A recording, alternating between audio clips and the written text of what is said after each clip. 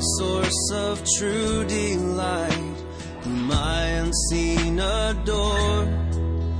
Unveil thy beauties to my sight, that I might love thee more. Oh, that I might love thee more. You're listening to the weekly podcast from Fort Worth Presbyterian. The following message was recorded live from our sanctuary.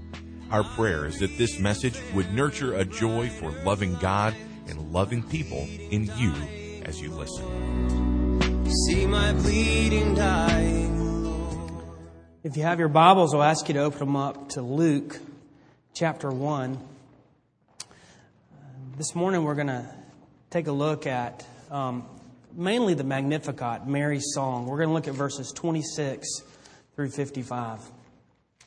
Steve called me earlier this week and told me the news of Darwin's father, and I was overwhelmed with sadness. Darwin's not the only close friend of mine who has lost a father just this week. I had another close pastor friend whose dad was having arthroscopic knee surgery and something went terribly wrong, and his father passed off. One of the things that I've been overwhelmed with as I've gotten older is the tragedy that seems to strike around Christmas. I can't recall in recent past a Christmas that hasn't been filled with some kind of sadness or trouble, some kind of trial or frustration, some kind of disappointment or death. When I was growing up, Christmas was always happy and fun and full of joy. And as I got older, I started wondering, what's so merry about Christmas? What's so joyful about Christmas when Christmas brings with it so much sorrow and so much sadness? But what I want to suggest to you this morning is that that's the very thing that makes Christmas so wonderful.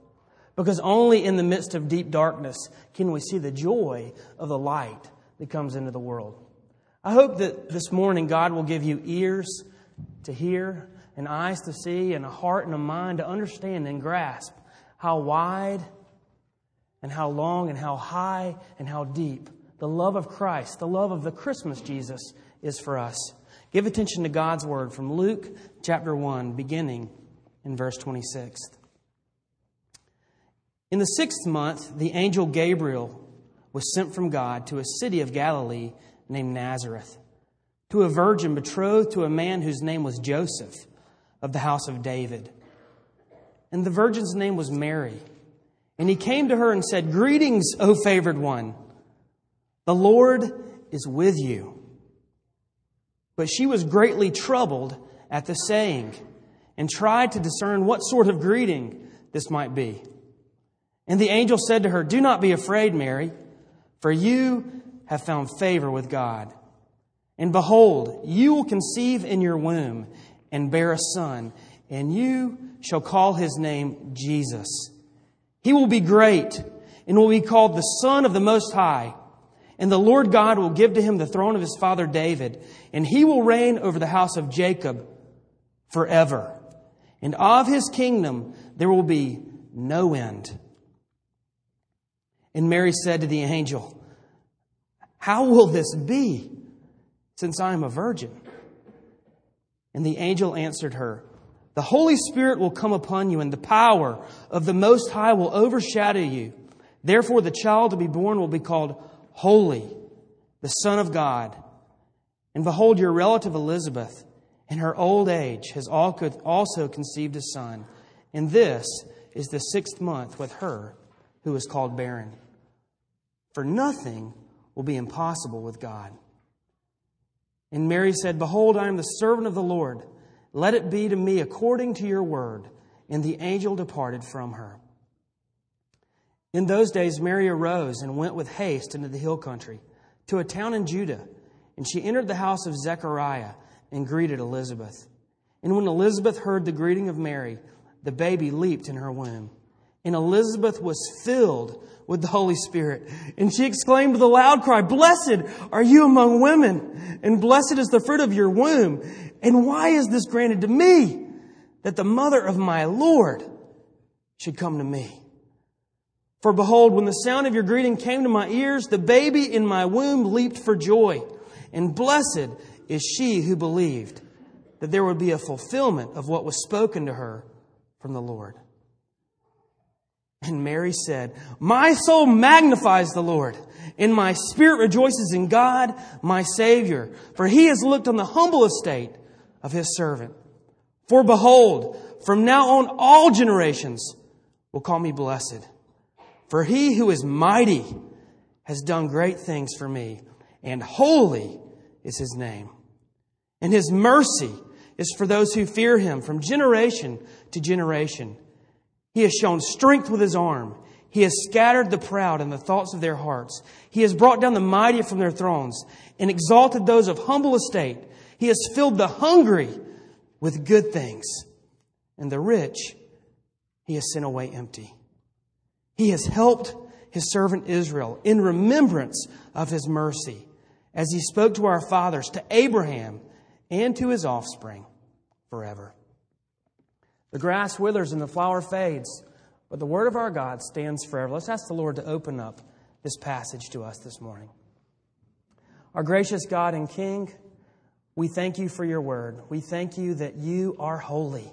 We thank You that You are mighty. We thank You that You're merciful. Father, I pray this morning that You would open up for some of us a passage that is all too familiar. Words that we have read and heard times we can't remember. Lord, I pray that You would show it to us in a new and a fresh way. And Lord, for those that might be hearing this for the first time, I pray that the joy of the Jesus of Christmas would fill our hearts, that we might have hope, that we might know help, that we might know true transformation. We pray this in Jesus' name. Amen.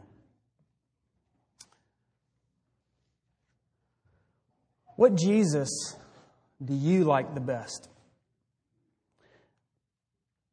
The words of the legend in his own mind, the certainly not so great Ricky Bobby in Talladega Nights, says it this way: "Dear Lord, baby Jesus, we want to thank You so much for this bountiful harvest of Domino's, KFC, and the always delicious Taco Bell. I just want to take time to say thank You for my family, for my two beautiful, handsome, striking sons, Walker and Texas Ranger, or as TR as we call him. And of course, my red-hot smoking wife, Carly, who is a stone-cold fox. I also want to thank You for my best friend and teammate, Cal Naughton Jr., who's got my back no matter what. Shake and bake. And dear Lord, baby Jesus, we also want to thank You for my wife's father, Chip. We hope that You can use Your baby Jesus powers to heal him. And his horrible leg, it smells terrible, and the dogs are always bothering with it. Dear tiny infant Jesus." His wife breaks in at this point and says, "You know, sweetie, Jesus did grow up. You don't always have to call him baby. It's a bit odd and off-putting to pray to a baby." Ricky says, "Look, I like the Christmas Jesus the best. And I'm saying grace. When you say grace, you can say it to grown-up Jesus or teenage Jesus or bearded Jesus, whoever you want to talk to." She says, "I just want you to say this grace good so that we get a win tomorrow. Dear tiny Jesus in your golden fleece diapers with your tiny little balled-up fist, pawing at his father-in-law breaks in and says, 'He's a man. He had a beard.' I like the baby version the best. You hear me? I win the races. I get the money. I'm the one that's praying." His buddy, that's always got his back, Cal, breaks in and says, "I like to picture Jesus in a tuxedo T-shirt. Because it says to me, like, I want to be formal, but I'm here to party too. I like to party. I like my Jesus to party." Finally, the prayer starts to come to an end. He says, "Dear 8-pound, 6-ounce newborn infant Jesus, don't even know a word yet, just a little infant. So cuddly, but still omnipotent. We just thank You for all the races I've won and the 21.2 million. Love that money. Woo! Finally, the plane lands. Thank You for all Your power and Your grace. Dear baby God. Amen." Some of you maybe found that humorous. If I'm honest, I found it humorous. The other thing we find it to be is offensive. It's sacrilegious. It doesn't seem like it's something that should certainly be said from the pulpit. I told the elders this morning they were prepared to come and tackle me, possibly, but I guess we're safe so far. The thing about it is this. This isn't the Jesus that Mary knows in this passage. This isn't the Jesus of this passage. This isn't the Jesus that fills Mary's heart with joy. This isn't the Jesus that reaches down into her weary, depressed, dark soul and lifts her out of the mire and the sadness. But the thing about it is, I sometimes wonder, which Jesus do we like the best? Do we like the Jesus that Mary sings about? Or do we like the Jesus that Ricky Bobby prays about? What's our Jesus? Who's the Jesus that we worship? Which version is closer to the one that we like? I think we like the Christmas Jesus the best. He's cute and cuddly. He's a little baby. Those golden fleece diapers. He's tame. He's manageable. He's controllable. You see, the Christmas Jesus doesn't make us think about all the deep darkness. It doesn't make us think about all of our sin and all of our guilt. He's not the Sermon on the Mount Jesus.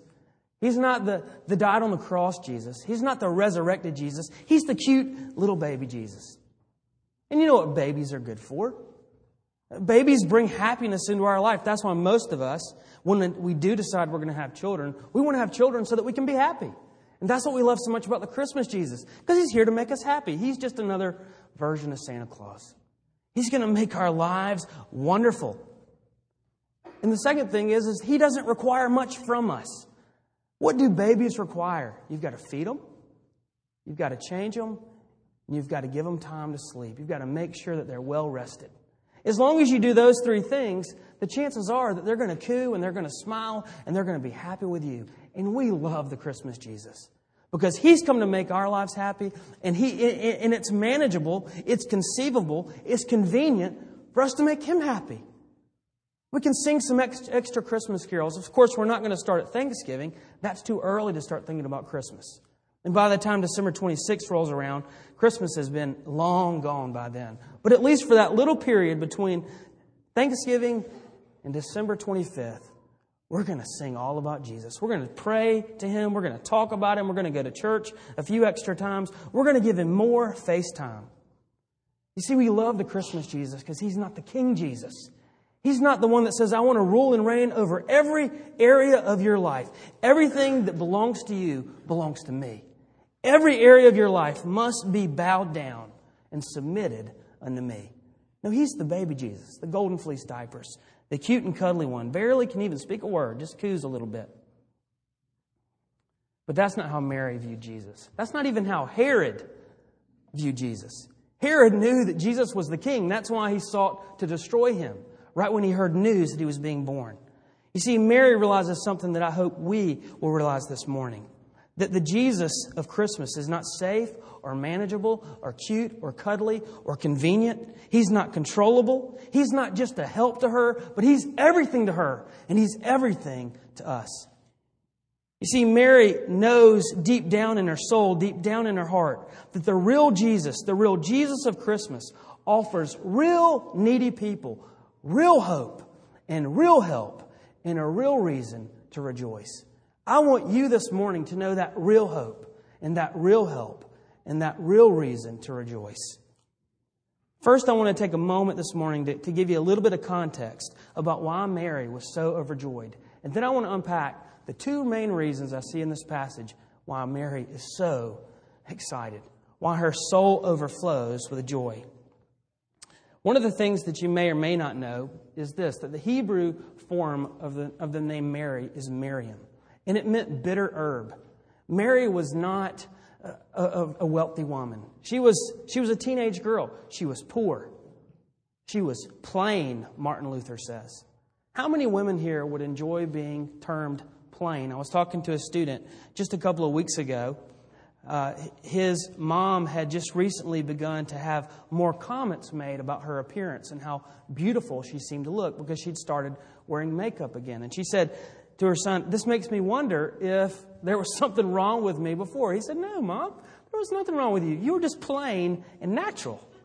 And I thought, I'm sure that most women and most wives would really enjoy their husbands or their sons to tell them that they are just plain and natural. That's who Mary is. She's plain. She's very well acquainted with grief. She's downtrodden. The Jews were people of all people to be pitied. They had every reason to be calloused and bitter because it'd been 2,000 years since God had made the promise to Abraham that He was going to bless all people through Abraham's seed. It'd been 400 years since the last prophet had spoken to God's people.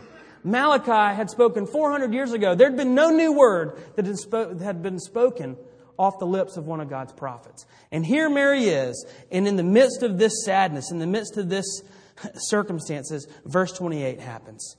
It says that Gabriel came to her and he said, "Greetings, O favored one, the Lord is with you." But she was greatly troubled at the saying. I think this might be one of the more humorous parts of the Bible, if you think about it. Mary had nothing to really hold on to. She had no hooks to hang on that would make her or affirm her to believe that God was favoring her. She was a teenage girl. She was poor. She was plain. The people of her community were people who were hungry and starving and poor. They were those that were being taken advantage of. And the angel shows up on the scene and he says, "You're the favored one, and God is with you." I can only imagine that in her heart she must have thought or had reason to believe, "How can you say God is with me? He promised 2,000 years ago to redeem us, and we haven't heard from Him in 400 years. You see, she wasn't troubled by the presence of the angel. She was troubled by what he said. And he said, "Do not be afraid, Mary, for you have found favor with God. And behold, you will conceive in your womb and bear a son, and you will call his name Jesus." She goes on and asks the question, "How can this be? How can I, a virgin, give birth to a son?" And he says, "The power of the Most High is going to come upon you, and the Holy Spirit is going to overshadow you, and you're going to give birth to a son." Nothing is impossible with God. She visits Elizabeth, and Elizabeth joys and gloats and rejoices over her. And Mary is filled with hope because she knows the help that is hers in the Christmas Jesus. Why is Mary so overjoyed? I want to say there's two reasons, and I want you to know these two reasons this morning. And the first is this: because of who Jesus is. Look in your Bibles. In verse 32, it says that they're going to call his name Jesus.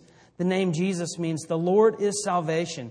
In Matthew's gospel, in the Christmas account, it says, "And you shall call his name Jesus, because he's going to save his people from their sins." Jesus is the Savior. She is going to give birth to the long-awaited one, the long-expected Messiah, the one who's going to come and make things right. The one that's going to reverse the curse and the effects of the curse. Look in verse 32. He's going to be the Son of the Most High. He's going to be the Son of God. He is the All-Highest. He is the King, eternal, immortal, invisible, God only wise. This is the baby who will grow in her womb. This is the baby Gabriel prophesies she will give birth to. Verse 35, he will be called Holy. He's going to be a man, but he's going to be God. He's the Son of David, but he's also the Son of God. One of the most amazing parts about it is in verse 43, as Elizabeth is recounting her joy to Mary. She says, "And why is this granted to me, that the mother of my Lord should come to me?" The same God, the same Lord that Elizabeth worships, is the same God, the same Lord that will grow in Mary's womb. She's excited because of who Jesus is. Because this is what it means. The fact that Jesus will grow in her womb means that God has kept His promise. The long-awaited Messiah, the one who was prophesied, the one who was predicted, the one who was promised, is the one who will be born unto Mary. And in verses 49 through 50, there are three chief things that are highlighted about who Jesus is. The first thing is said that Jesus is mighty, that He is all-powerful, that He is all-highest, that He is not an impotent God, that He is not a little cute baby, manageable and cuddly, but He is the great King, and His kingdom will have no end. He is mighty to save. He is mighty to redeem. But not only is He mighty, but He's holy. Verse 49, "And holy is His name." He comes to do something about our greatest problem. He comes to do something about our sin. He comes to do something about our guilt. He comes to do something about our polluted hearts. He comes to make things right. He doesn't come to cover us and to prolong our agony, to prolong all of our guilt, to prolong all of our suffering and the monotony of our sin. But He comes to set things right. He's holy. He's opposed to evil. He doesn't tolerate it. He doesn't stand for it. He doesn't get used to it, but He comes to eradicate it. But amazing, He's not only mighty and holy, but in verse 50, "And His mercy is for those who fear Him." He's merciful. He's a God of mercy from generation to generation. He's a God who sympathizes with us in our weaknesses. He's Emmanuel, the God who is with us and the God who is like us. Imagine what it must have been like for Mary and for Elizabeth, for any woman in these days. Women were not smiled upon. They were not highly regarded. One of the prayers that Jewish men would pray is, God, I thank you that I'm not a woman. Can you imagine those words being spoken off the lips of a man who claimed to be a follower of God? God, I thank you I'm not a woman. You know that a woman's testimony was not even, allowed in court. It wasn't permitted. It wasn't permissible. It wasn't respected in a court setting. There was a great prejudice among women. And here Mary is, and she knows this deep sadness. She knows how she's been maligned. She knows the mistreatment. She knows that she and women like her are not viewed as those who are created in God's image. And yet, the long-awaited Messiah is going to be born by her. And He's going to come and set things right. He comes to know her. He comes to identify with her. He comes to change her and to transform her.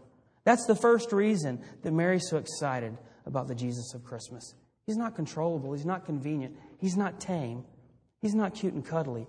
He's the long-awaited Messiah. He's the King who's going to ascend the throne and rule and reign over all things. But the second reason that she's excited, the second reason that she rejoices, really can't be separated from His person, but it's what we need to talk about. It's because of what Jesus comes to do. Verse 46, it says, my soul magnifies the Lord, and my spirit rejoices in God my Savior. She rejoices because Jesus has come to save her. Jesus has come to redeem her. Jesus has come to do something about her sin. Martin Lloyd-Jones goes on to talk about how the whole Old Testament is looking forward to this event. He says, think about the people of the Old Testament. They were going to their tabernacle and to their temple, taking their burnt offerings and meal offerings and sacrifices, animals being killed, blood being shed and offered, placed before the altar, and so on. But all of this was just a covering for their sins for the time being. You see, all those sacrifices and all that monotony and all of that ritual could do nothing permanent, could do nothing fully and finally for their sin. Hebrews 10:4 says, for it is impossible for the blood of bulls and goats to take away sins. They're simply covered over. They simply pointed, and beautifully they pointed, to the once-for-all sacrifice. The reason Mary rejoices, because the Savior, Jesus, the long-awaited Messiah, the Holy One of Israel, was coming to make things right. He was coming to take away her sin. As the great Christmas carol and hymn, Joy to the World, says, Jesus had come to make His blessings flow as far as the curse is found. But there's a second part of Jesus' work. He'd come to establish His kingdom. He'd come to rule and reign over all things. His kingdom was defined by justice and righteousness and mercy and grace. Look in verse 51. He has shown strength with His arm. He has scattered the proud in the thoughts of their heart. He has brought down the mighty from their thrones and exalted those of humble estate. Jesus was coming and has come to set things right, to do something about all the prejudice in the world, all the racism, all the social, all the ethnic, all the social strife and injustice, all the things that are out of order with the world around us. Jesus had come to make things right. His kingdom was defined by justice and by righteousness, but also mercy. He's going to exalt those of humble estate. Verse 53, He filled the hungry with good things. He's come to fill those that are starving. He's come to do something for those that can't help themselves. He's come to do something for those who understand their neediness. He's come to transform their way of life. I think the reason that Mary was so overwhelmed with the birth of Christ is because the Aaronic blessing from Numbers 6, 24 and 26, my favorite benediction in all the Bible, had become a reality for her. You've heard it many times. May the Lord bless you and keep you. May the Lord make His face shine upon you. May the Lord be gracious to you. May the Lord turn His face toward you and give you His peace. That had become a reality for Mary. The Lord was blessing her. The Lord was keeping His promises to her and His people. The Lord was making His face shine upon her. The Lord was being gracious to her. The Lord had turned His face toward her and given her His peace. But how could He do it? How can God do that for us? Because He's the suffering servant.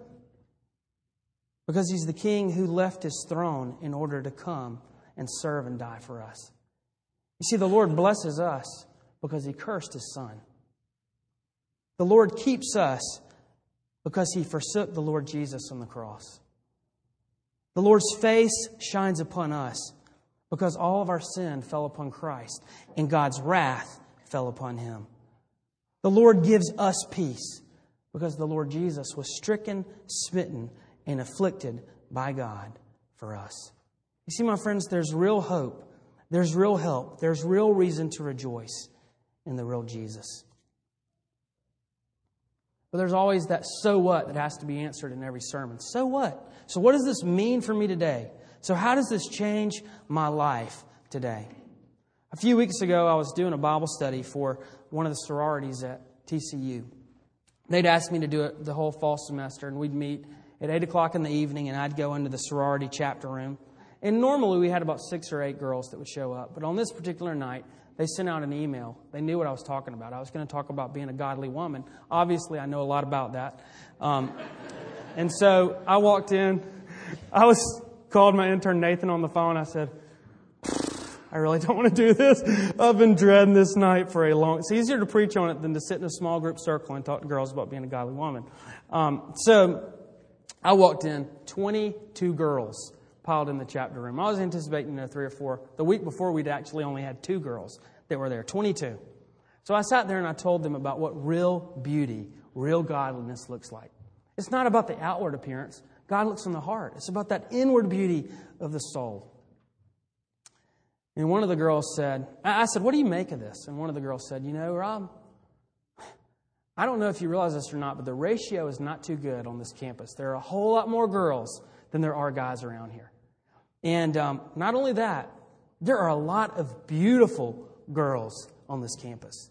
And not only that, I don't know any guys that are looking for that beautiful heart. I just know a lot of guys that are looking for that beautiful body.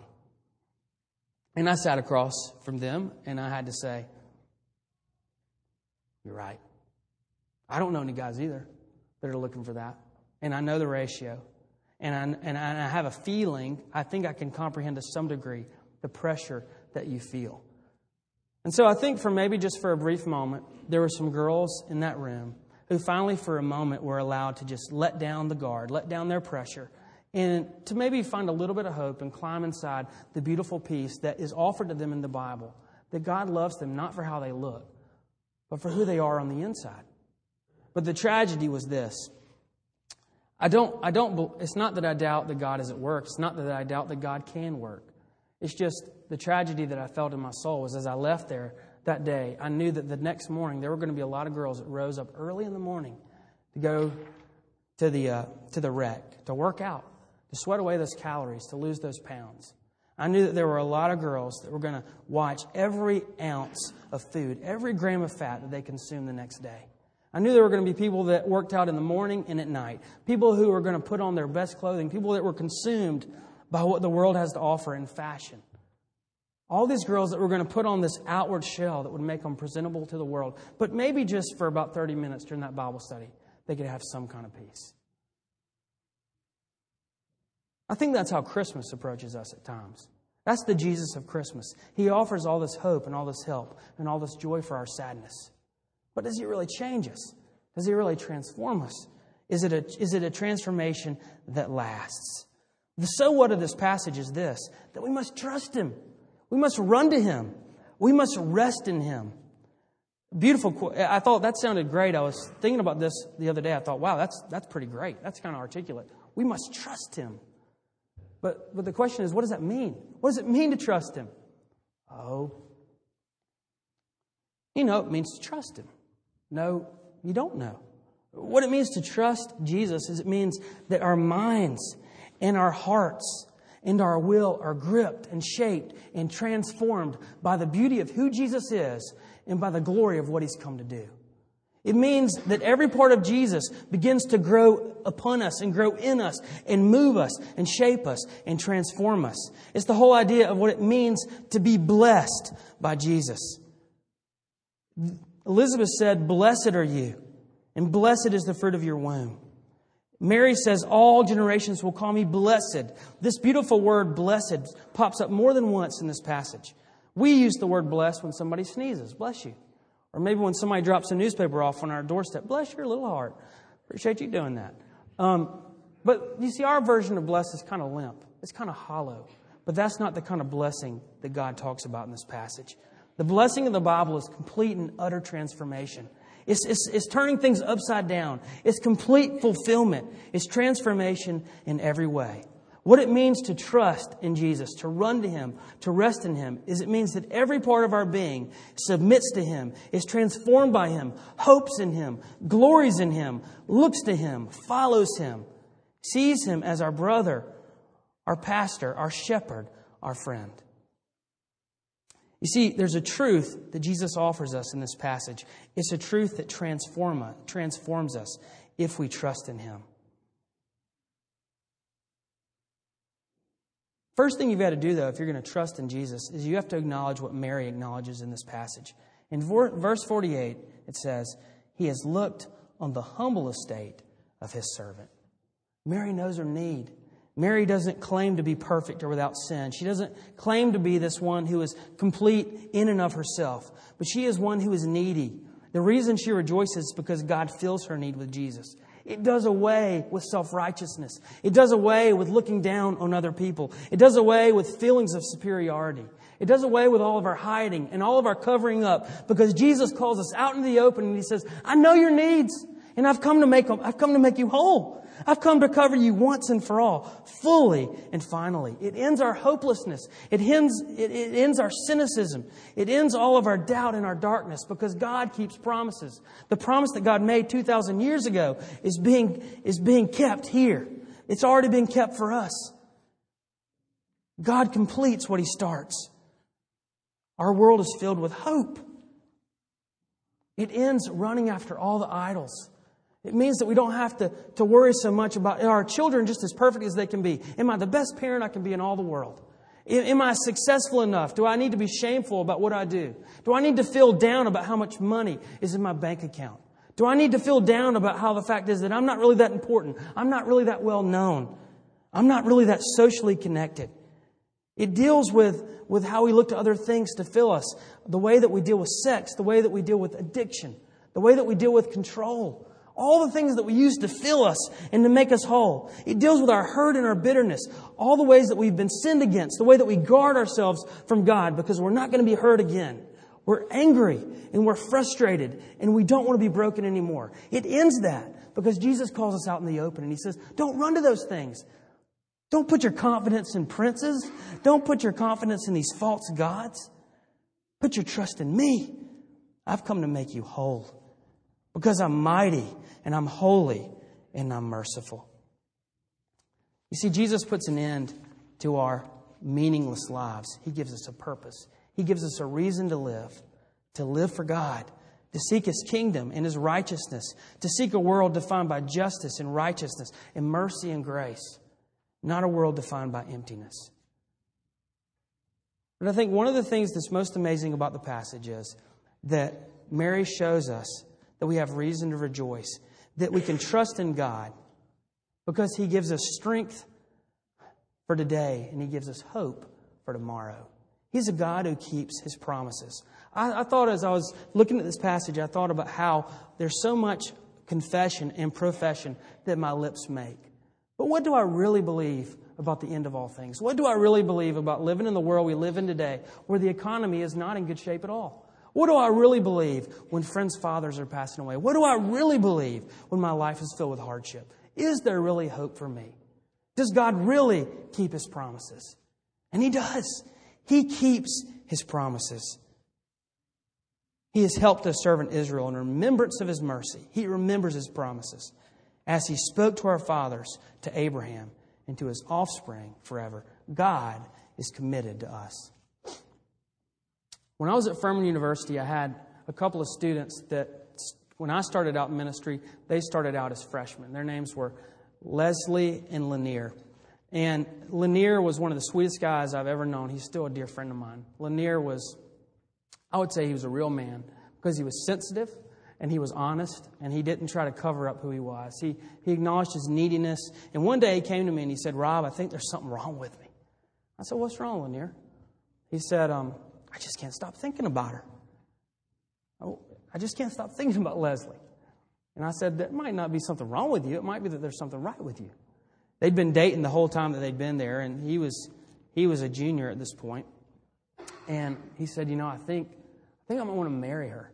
So time passes, and they're engaged, and we're standing in the front of the church, and I'm seeing Lanier up front.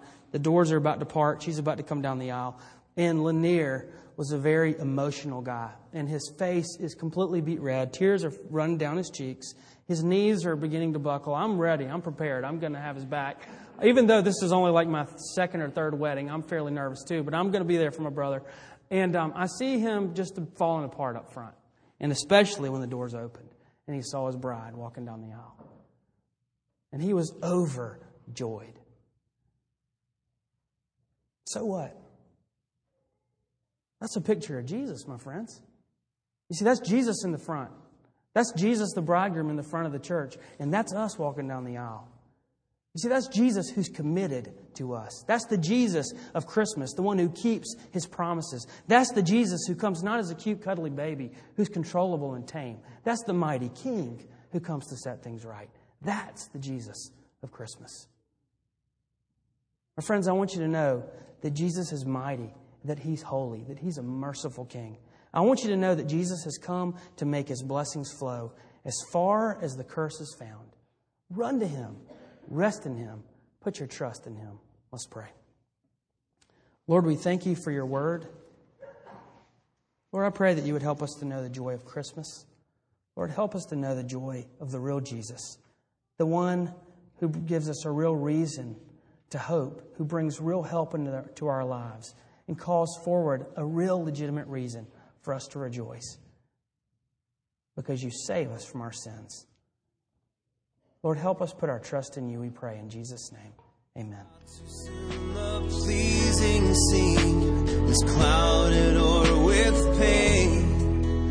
Thank you for listening to this weekly podcast from Fort Worth Presbyterian. Our prayer is that this message was able to nurture a joy for loving God and loving people in you. Please visit our website for worship service times, directions to the church, and to subscribe to this podcast. Our web address is fortworthpca.org. Fort Worth Presbyterian is a part of the Presbyterian Church in America.